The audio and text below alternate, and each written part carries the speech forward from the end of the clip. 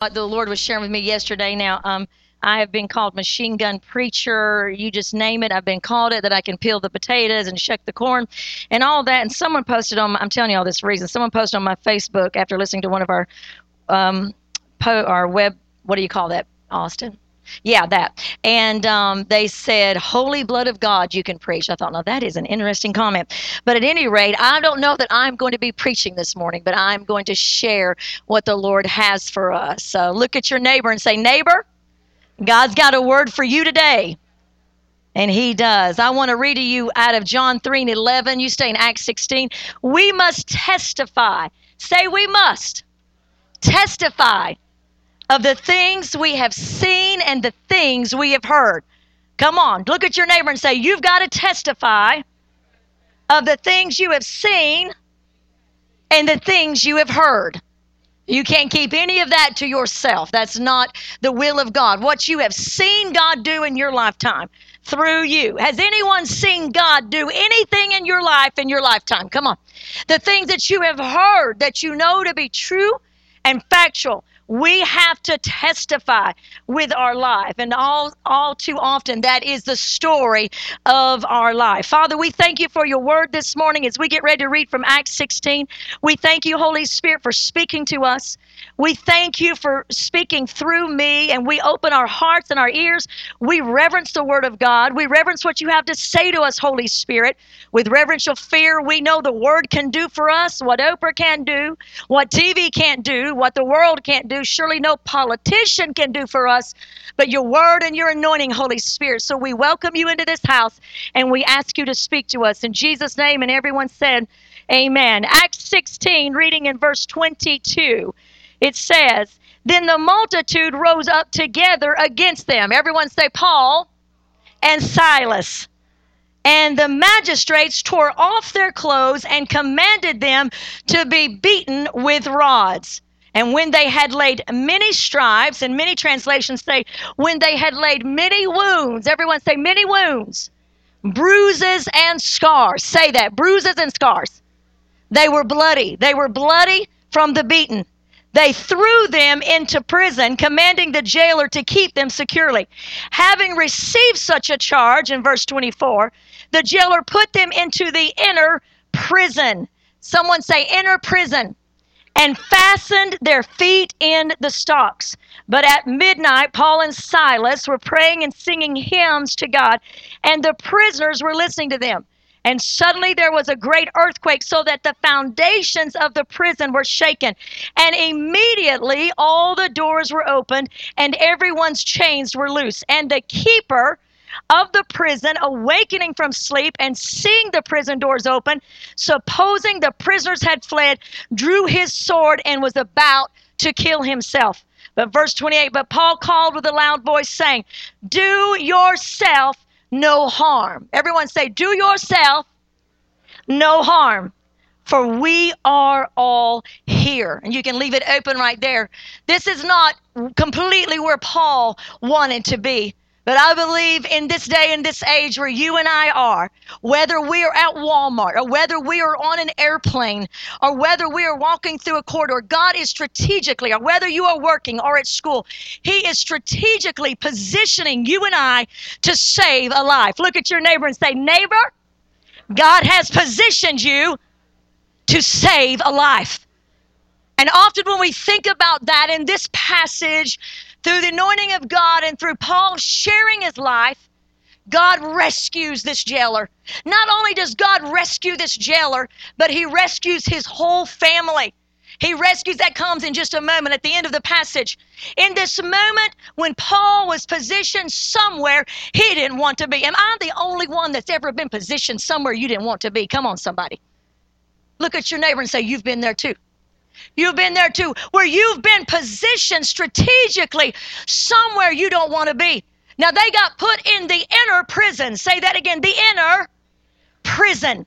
And stocks around their feet. They're already bleeding. Their skin is like hamburger. They're hurting. This is not one of those messages about shouting in the Holy Ghost, take the shackles off my feet so I can dance sermon. I've done that out of this passage, but that's not where I am today. I'm about you sharing your life with someone that their life might be saved. Contrary to the humanist, contrary to every TV show, life is not just about you and me, but we are here as God's answers to save a life. Look at your neighbor again and say, neighbor, you've been strategically positioned to save a life. Your story. John said we've got to testify of the things that we have seen and we have heard. And it's funny, all the things we don't want to testify about, the things that we don't want to tell people about. Here's Paul, and let me tell you how he got there. Someone say the will of God. Sometimes the will of God will get you positioned somewhere you didn't want to be. Sometimes you find yourself somewhere you don't want to be, and you think, where did I make the wrong turn? There was no wrong turn in this passage. He was placed there to save a life. You see, in the dark inner prisons of your soul and my soul, in the dark inner prisons of days and moments and seasons that we see no advancement, we see only, it seems, retreat, we see no progress, we feel nothing at times, but we have been put in a shelf in a dark room where no one knows what is being made from me and made out of me and what's going to pour through me. But I love the vessel that God chooses to use, that when he reaches in, Tom, he doesn't reach in to the bright one with a shellac. Come on now.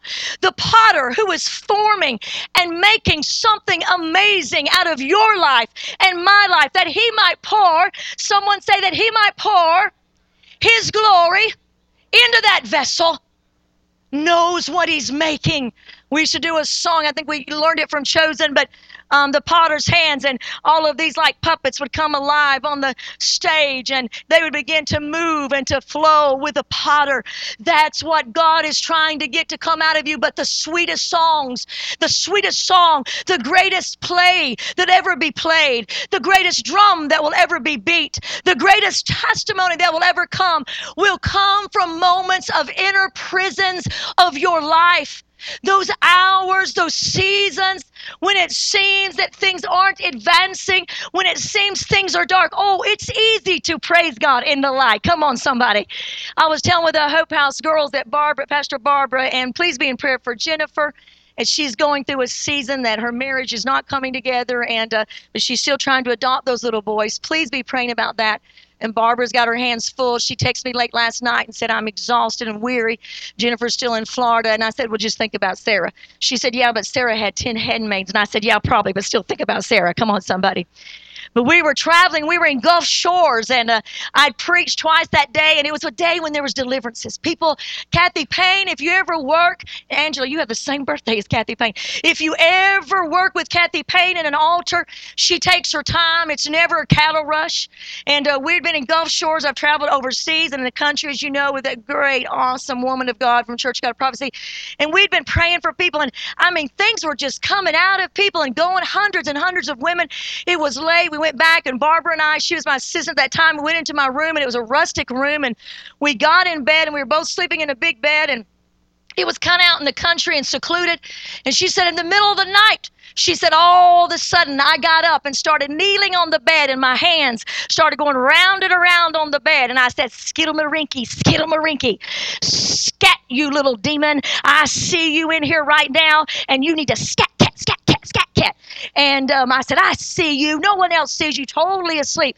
Barbara said she sat straight up in the bed, and all of a sudden she felt this amazing dark presence in the room, and said then she heard it pump, pump, pump, pump, and go out the door. She said she looked over at me. I went right back to sleep and started snoring again, and never knew the next day what had happened. I'm going to tell you, that's a hilarious story, but she stayed up the rest of the night looking through the peephole to see if the skilly scally cat was going to come back in, because there was nothing in there. But this is why I tell you that story, because the Lord in the middle of the sleep knew where darkness was. You see, in light, it's easy to say, if God be for me, who can be against me? It's easy to say in the times when we're being shellacked in the glory and God is using us in unprecedented manners to say, oh, the glory of the Lord fills this temple, and to give out shouts of praise and glory. And those shouts are powerful. But I'm going to tell you, the songs that get my attention and the song that saved a life in this story came from a man whose body was bloody, who was broken, who was in the inner prison 300 feet below ground level. When those songs come forth, you see, when you get frustrated, when you get discouraged in the dark moments of your life, let me tell you something.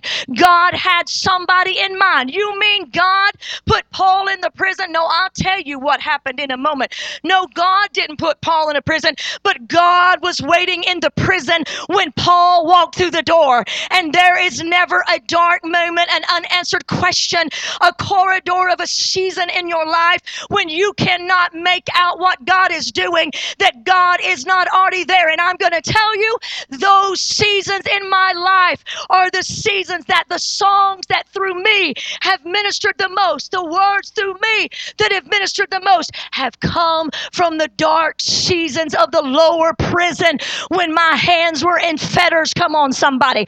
When my feet were shackled, when if I had said glory to God, no one would have heard me. But in those dark moments of the soul is when songs and words and character and anointing is developed, that when it's let full release and God puts it through you, in you, and for you, it's those moments that people say, what must I do to know your Savior?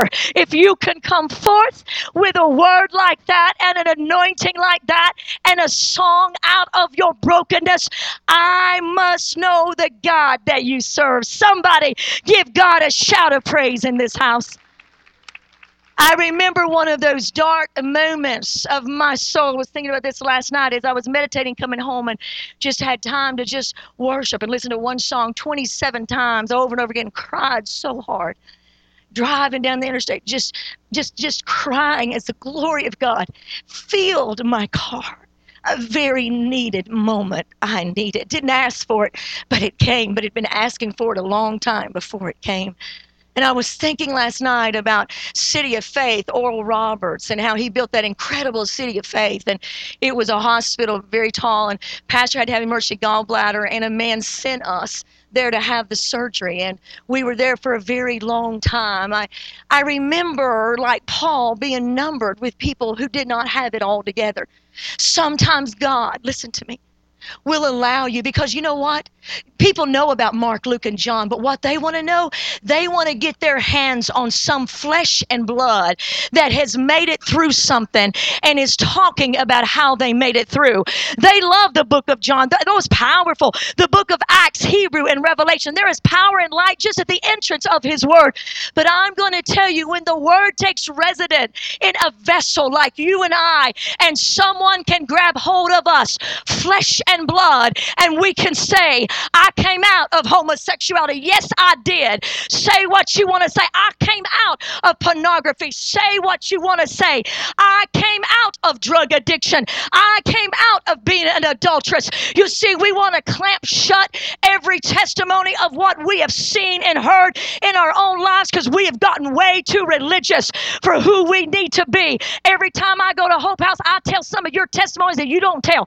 Oh, I don't tell your name, but I say I got a spiritual son, blah, blah, blah, blah. I got a spiritual daughter, blah, blah, blah. Because I don't know if you'll tell it. A lot of people I'm talking about may not be here.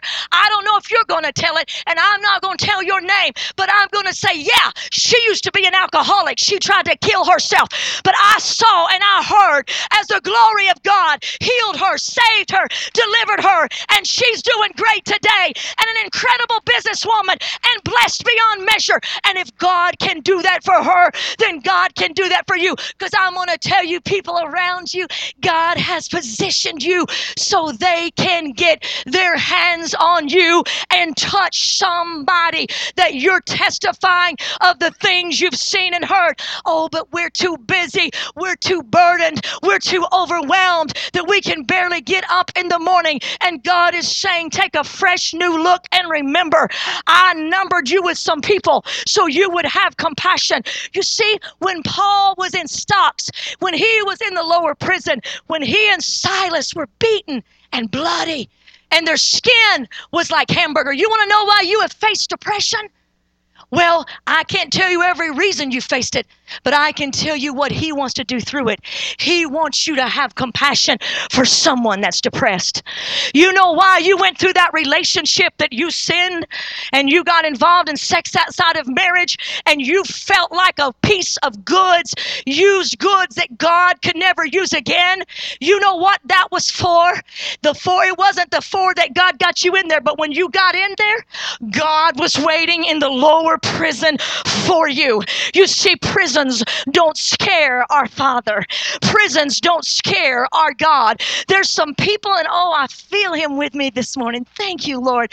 There are some people right now that are bloodied and they are bruised and they are hiding in their houses. People that call this their home. They're so bloody, their hands are beaten beyond recognition. Their minds are beaten, but what they don't realize, God was waiting in the prison when they got there. And what God is going to do to redeem it, he's going to let them testify about that which they have seen and that which they have heard. We are not done testifying in this house of what we have seen and what we have heard. And we've had great, come on somebody. We've had great testimonies in the past, but whatever this church, whatever face this looks like, whatever name this becomes, whatever flow this venue might become in the future, I'm going to tell you this, Church of the Harvest, whatever it's called, whatever it looks like, whatever is above it, beneath it, below it, and behind it, I'm going to tell you this, church body, we will continue to testify of the things that we have seen and the things that we have heard. Don't be scared of the AIDS is what we should say to somebody. We need somebody to stand up here during transition and tell a packed house, yes, I have AIDS and I am not dead. And yes, I was a homosexual. But let me tell you what I can testify of what I have seen and I have heard. I am no longer in the lower prison, but I am standing upright and full of faith. And if God did this for me, then God can do that for you. Somebody give God a hand clap of praise.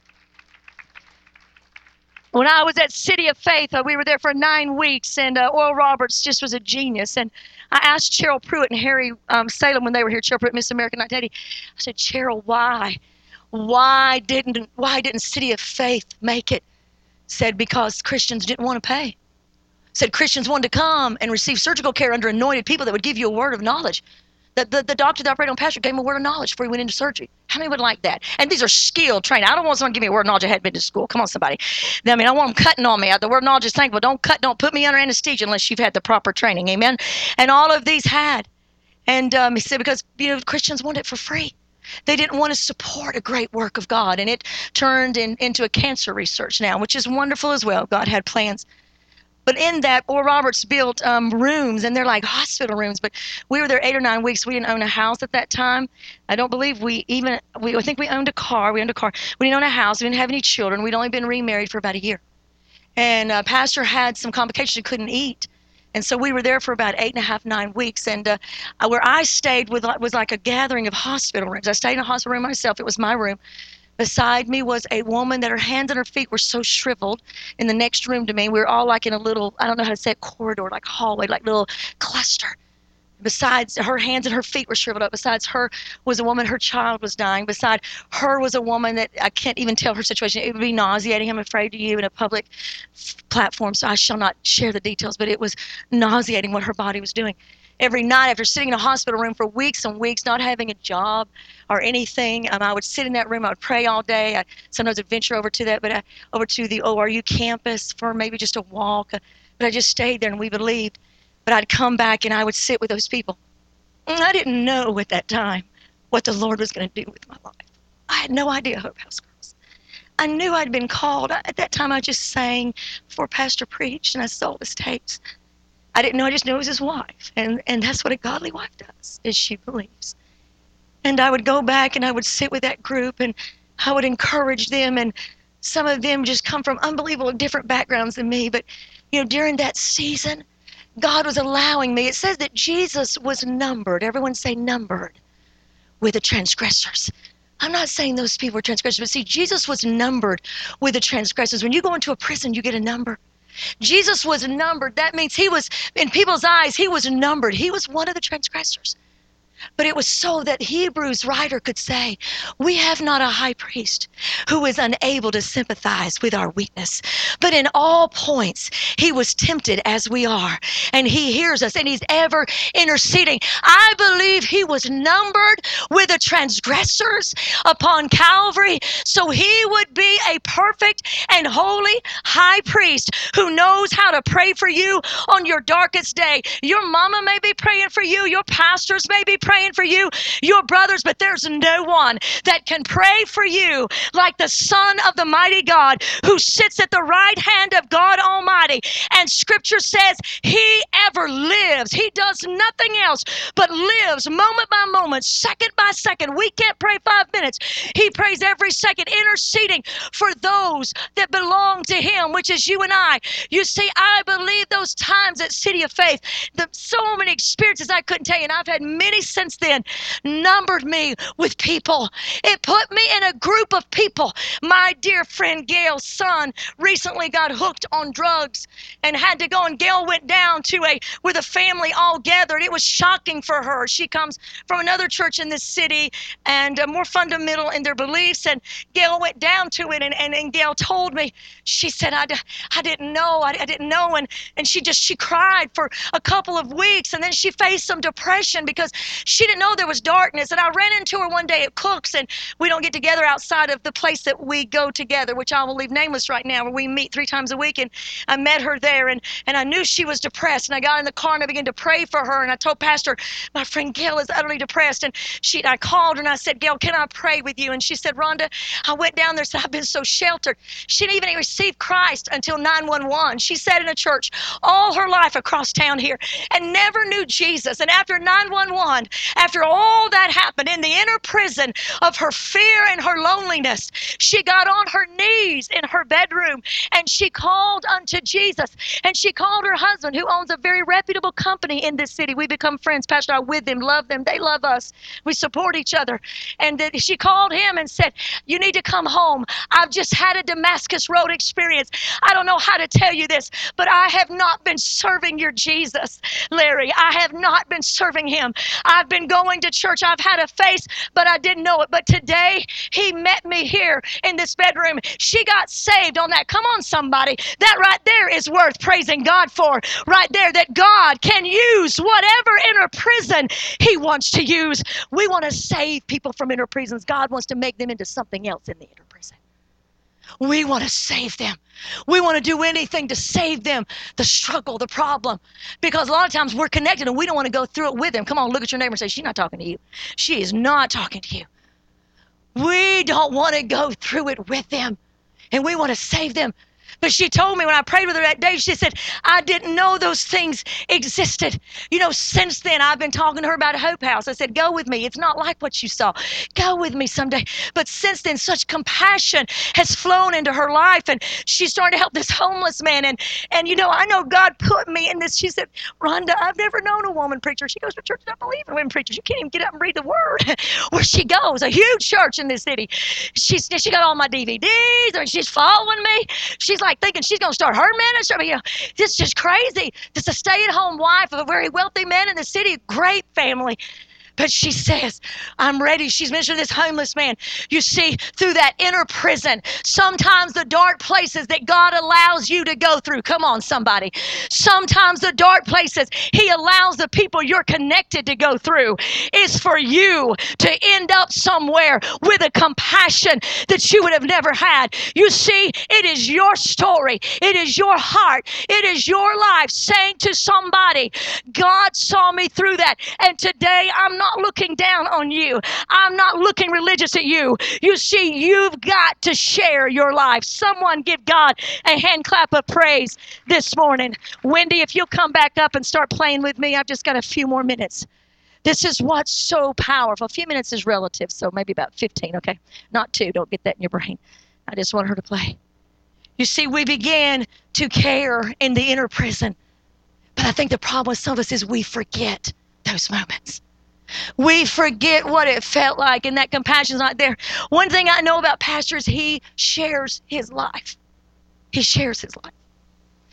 I'm more share my gifts sometimes. When people describe me, preaching is always the number one thing.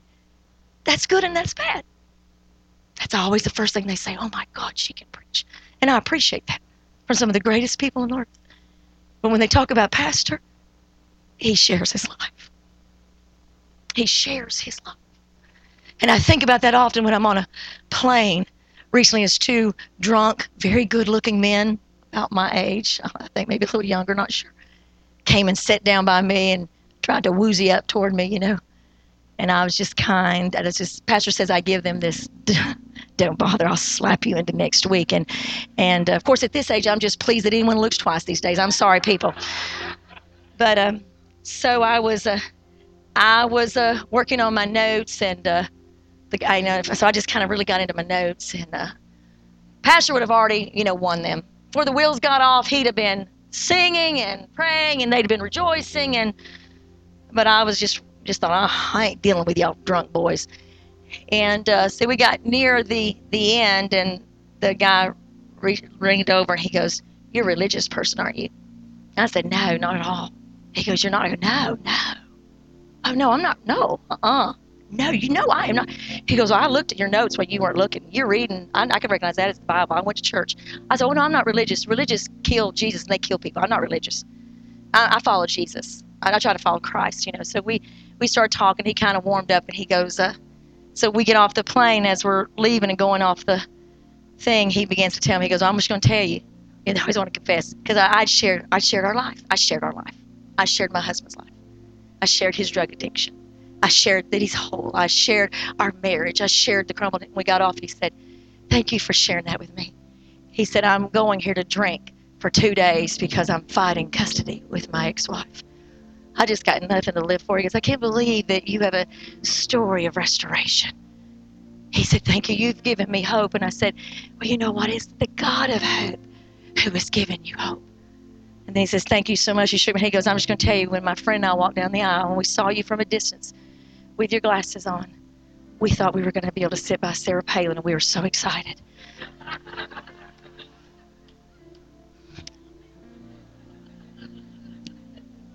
And I said, "Are you still disappointed?" 2012, baby. No.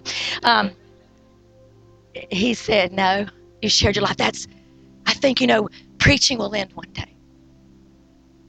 The things that we see on TV, things are changing.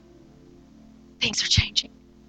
That's why everything will change, but your life story will never change." And sometimes we think, I'm bleeding and I'm bruised and I'm broken. And Paul was not in the conditions that he wanted to save a life. Who is? Who is in the conditions? Worst moments of my life, I'll come from my bedroom downstairs. Some of the worst nights of my life of either physical sickness or dealing with things or worry or fear or whatever that we all face as a people. And I'll walk down to the den, and they start being, I'll be the one preaching. And I'll just look and I think, what the heck? That's crazy. And the Lord will say, isn't it funny? Even in your bleeding moments, your story is helping people's lives. God wants all of you. God wants your story. God wants the bleeding, broken parts. They're bleeding, they're broken. Because you see, to be more than a conqueror is to take land for other people and to say, you can have this as well.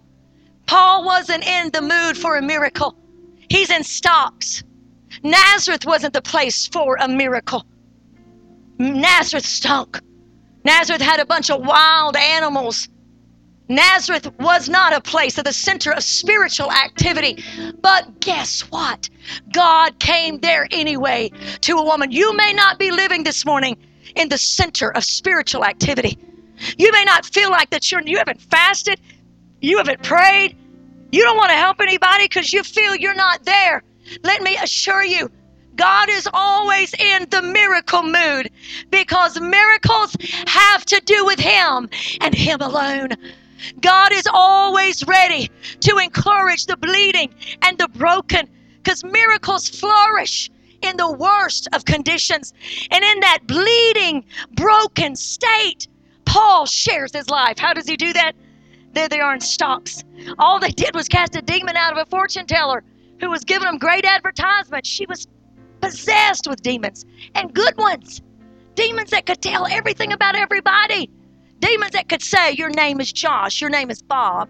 You ever been around demon possession, going out, some demons knowing all that? It's not the most pleasant experience. And this demon knew everything. And he was yelling out, these are mighty, holy men of God. Listen to them. They have salvation.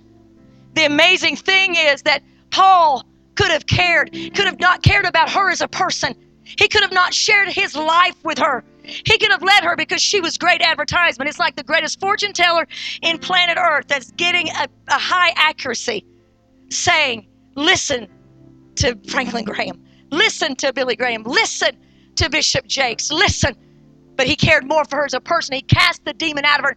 Finally, it says that Paul was just over her. She had gotten on her, his last nerve. And he finally just turned around and said, come out. The demon left her. Was that a great miracle set up? Was that girl crying out, deliver me? Was she at a church service saying, Kumbaya, my Lord, I exalt thee, or worship you, Almighty God, there is none like you? No, that was not conditions for a miracle. But the man of God shared his life and his anointing outside of the pulpit, outside of the church service, in the marketplace. Someone say amen. Bad news is he gets put in jail over it because her owners are furious. She's making them big money. Scripture says big money. So there he is with stocks on his feet. There he is, bleeding body. There he is, and you look at him. I want you to look at you right now. I want you to look at who you are right now. Your bleeding parts, your bruised parts, your inner dark parts. Look at those right now. Look at those. They don't look like perfect conditions for a miracle. They don't look like perfect conditions for you to save a life. But guess what? God would rather you at 30% whole tell someone at 0 and get their life saved than for you to wait till you're 100% Yankee Doodle Dandy, because you ain't never going to be 100% Yankee Doodle Dandy. Come on, somebody. God would rather you share your life. Some of the greatest things that have been written, some of the greatest stories that have been told have come from broken men. Even Monet, the great artist, the great painter.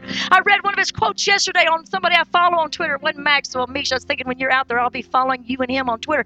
But one of them quoted Monet as saying, everything I've done in my life is a failure, and I'm going to destroy every painting and go somewhere and die. This is Monet, who painted some of the most beautiful pieces of art in the world. Let me tell you, my dear friends, in the moments that you feel like, in the dark places that everything has been a failure, your next tapestry may have already begun in the hands of the great artist, and he is not done with you yet. Somebody give him praise in this house, and we'll bring this to an end.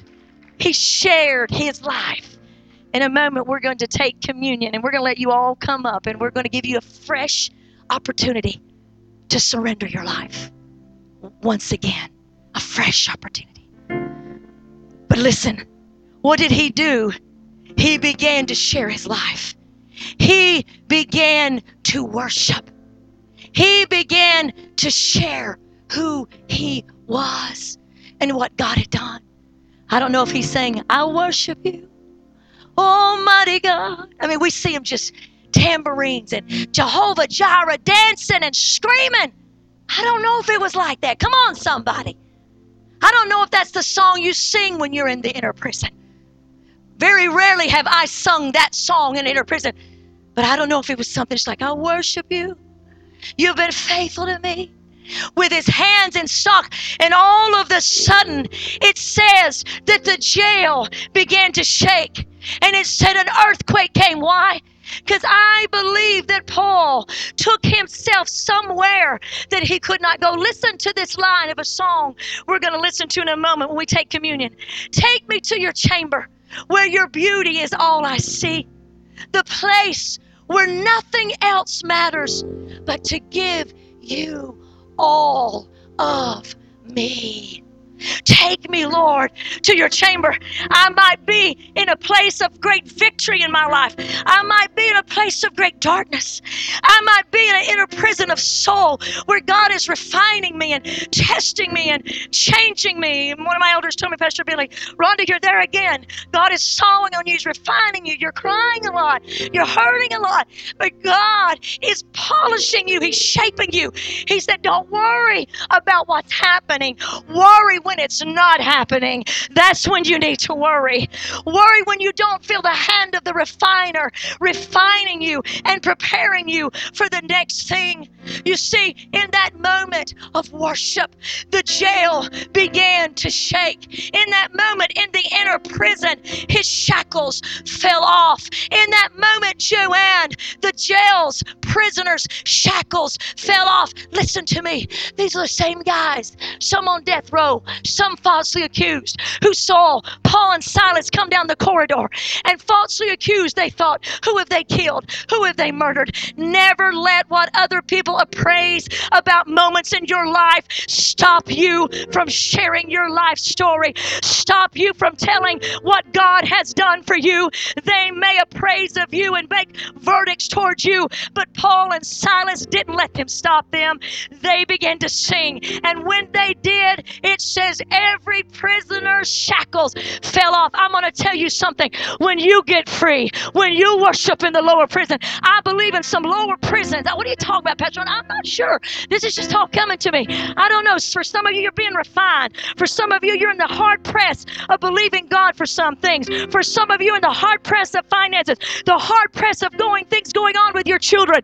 I'm going to tell you, in that place, God is developing a word, an encouragement, a life, a song that's going to take the shackles off of other people's lives. And the earthquake of God's power is going to redeem more than just you. Somebody give God a shout of praise in this house. And so let me tell you, that worship begins to go up. God is building some things. He was waiting there. At every point, God is waiting for you. All he wanted was all of Paul. All he wants is all of you, Dean. All he wants is all of you. Your brokenness, Tiffany. You're bleeding. You're 30% whole. Your testimony of what you've seen. Your life story. Pastor gets slammed with Facebook posts every week. Privately, because I read all of his private ones and his public ones. Of people from 18 years ago that said, you, Hank Davis, changed my life with your life. Living your life. You see, we are to share our life. That we've been strategically positioned in our businesses. We've been strategically positioned in the places we think we're just going. I've learned there's no coincidence with God when good things come out of it. I've learned there's no just happenstance that you're there working. You see, when you go to that job, God is in there waiting. He's forming a life. He's forming something that can break off the shackles. And all he said was, Paul, I want all of you. That's why the enemy seeks to destroy your story. He doesn't want someone to grab hold of you. What did Paul say? The soldier came in and he saw that the prisoners are all set free, and it's totally dark and he can't see anything. And the keeper of the prison lifts a sword to kill himself because he knows this means his sudden death, that they have escaped. He was warned. And at that moment, Paul yells out, do yourself no harm. We are called in this 21st century, in 2011, Keith, we are called to say to others, do yourself no harm. Don't you dare kill yourself. Don't you dare waste your life in depression. Don't you dare waste your life in homosexuality. Don't you dare think that this divorce is going to take you out. Don't you dare think that this bankruptcy is going to take you under. Do yourself no harm. You see, me and many others, we are still here operating in faith and victory and holding on to the Word of God. Do I got somebody that will agree with me this morning? We are all here. We all are here. Do yourself no harm. I don't know who God is calling you to in a moment. I'm going to ask Pastor Jason to come up, and they'll give you a tray and a cup if you will stand with that. And go ahead and do that, Pastor Jason, and get into position. Brother Mike, if you would come, Davis, and stand and take one of those. Are there 2 or 3, Marissa? Would you hold up fingers? Is there 3? Okay, and Brother Mike. And we'll do that. And just to shake things up, Misha, why don't you come and hold one? Let's get a woman of God up here. What I'm going to ask you to do this morning, in just a moment, we're going to fresh take communion. This is what we're going to do. I'm going to play this song. It goes, and then about halfway through, a man starts praying over you, and then he goes back in song. But it says, take me to your chamber where your beauty is all I see. You see what Paul did? Watch this. He's sitting in stocks and chains, but he knows that Ephesians says we are seated in heavenly places. You see, when I was living with a drug addict and life was hell, there was moments that I could take myself somewhere I was not. You see, mind enthusiasts do that, and Eastern religion do that. We don't do that like that. We worship. And in the inner chamber of where God is changing us and forming us and doing things in our life, in those inner chambers where God is placing things in us, we can, in those moments, be lifted up out of that prison. Hope House girls, on the days that seem the darkest or the weariest, you can begin to worship, and God can take you to his chamber, where the only thing that matters is him. And the only thing that he asks of you is to give him all of you. All of you. Every bit. Every bit. Your life story is powerful. God has strategically placed you and positioned you. I know this is different, but as this song is going, I'm going to ask you not to just sit down. If you need to because of physical reasons, absolutely. But I'm going to ask you to make a place of worship on your knees or standing. I feel the Holy Spirit saying, fresh surrender. Here is all of me. I need you to take me to your chamber. Your chamber means, Lord, that intimate place with you where all I see is you, and all that really matters in this moment is not how much is in my checkbook. All that really matters in this moment is not my kid who's still away from you. All that really matters in this moment is not the 60% not healed that I'm not healed, mentally, emotionally. All that really matters in this moment is that I give you all of me. Because when you give him all of you with a fresh commission, a fresh surrender, a fresh moment, a fresh, holy, sovereign moment. Lift your hands all over this house right now. Father, in the name of Jesus, I thank you for your anointing in this room. I thank you, Holy Spirit, that you are here with us. I thank you and I welcome you, Holy Spirit. I welcome you. I welcome you, Holy Spirit. I love you so much, sir. I thank you. I thank you that these hands are lifted, Lord, that these are hands that you are fashioning in the secret places of their heart. Men and women, young women and young men, older men and women who have a word of healing, a song. And Lord, prisons they've been in the past, which are just moments when you're working on us, when we're going through a place. It may be dryness for some of us. It feels like a prison. It may be questions and answers that we don't have to those questions. It may be something we've been praying for a long time. It may be those around us that are in the lower places, Lord, and we cannot pull them up, and sometimes it's overwhelming, and we're numbered right there with them, Lord. And God, sometimes we have forgotten the compassion that you showed us in former days. We've forgotten to testify of the things that we have seen and heard in our own life, Lord. And Lord Jesus, as these hands are lifted, I pray as we take communion, the body that is your body that was broken. When you gave all of your body, when nothing else mattered in the garden and nothing else mattered at Calvary, you said to do this often. You said to do this often, to often take communion, to remember that all that mattered to you, that you gave all that you were to God. We are not you, Jesus. We are following you, but we feel so far from where you are. But today, with words of our mouth and of our heart, Lord, we ask cleansing of us, forgiveness, Lord, for anything that we've traveled through this week. We ask for your mercy for us. And Lord, fresh, we pray that as we take of this blood, the bleeding that came from you, that we know the parts in us where we're still bleeding, the doubt in us we're still bleeding, the addiction that we're not completely free of, Lord, the worry we're not completely free of, the depression, the bitterness, whatever it is, Lord, the wounds from the past, from a broken relationship, deviations and paths that we've taken, Lord, that we're not completely healed as we take of your blood. We pray for fresh strength to share our life story and boldness, that we would be a church, Lord, that our story can be changed. Lord, you know the impact that our story of marriage, Pastor and I, have on the generations, Lord, in this nation. Lord, I thank you for the impact that every man and woman have, Lord. We come fresh to surrender. So, Lord, as we get ready in just a moment, we come, Lord, we shut out everything. In fact, Lord, I would just ask that you would allow us just to see us walking ourselves one by one to communion, taking the bread, dipping in the juice, and taking it and saying, nothing matters, Lord, but that I give you all of me.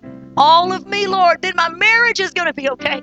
If I give you all of me, my job is going to be okay. If I give you all of me, I can share my life. I want to save a life, Lord. This jailer and this whole family was believed on you, Lord. They became saved from seeing this kind of faith. They said, what must I do to know the God that you know? And Lord, they were baptized. Lord, there's people in this city that are waiting for people in this church to tell their story, to be baptized, Lord. And Lord, some of us today need to, in proxy, take communion for some other people, Lord. I just felt that by your Holy Spirit, for some bruised and bleeding parts of our body, that their stories have great impact upon darkness, and they're wrestling in the thrones of hell today. Lord, I pray that we would save a life through sharing our story. In Jesus' name. And church, this is what we're going to do. In just a moment, we're going to start this.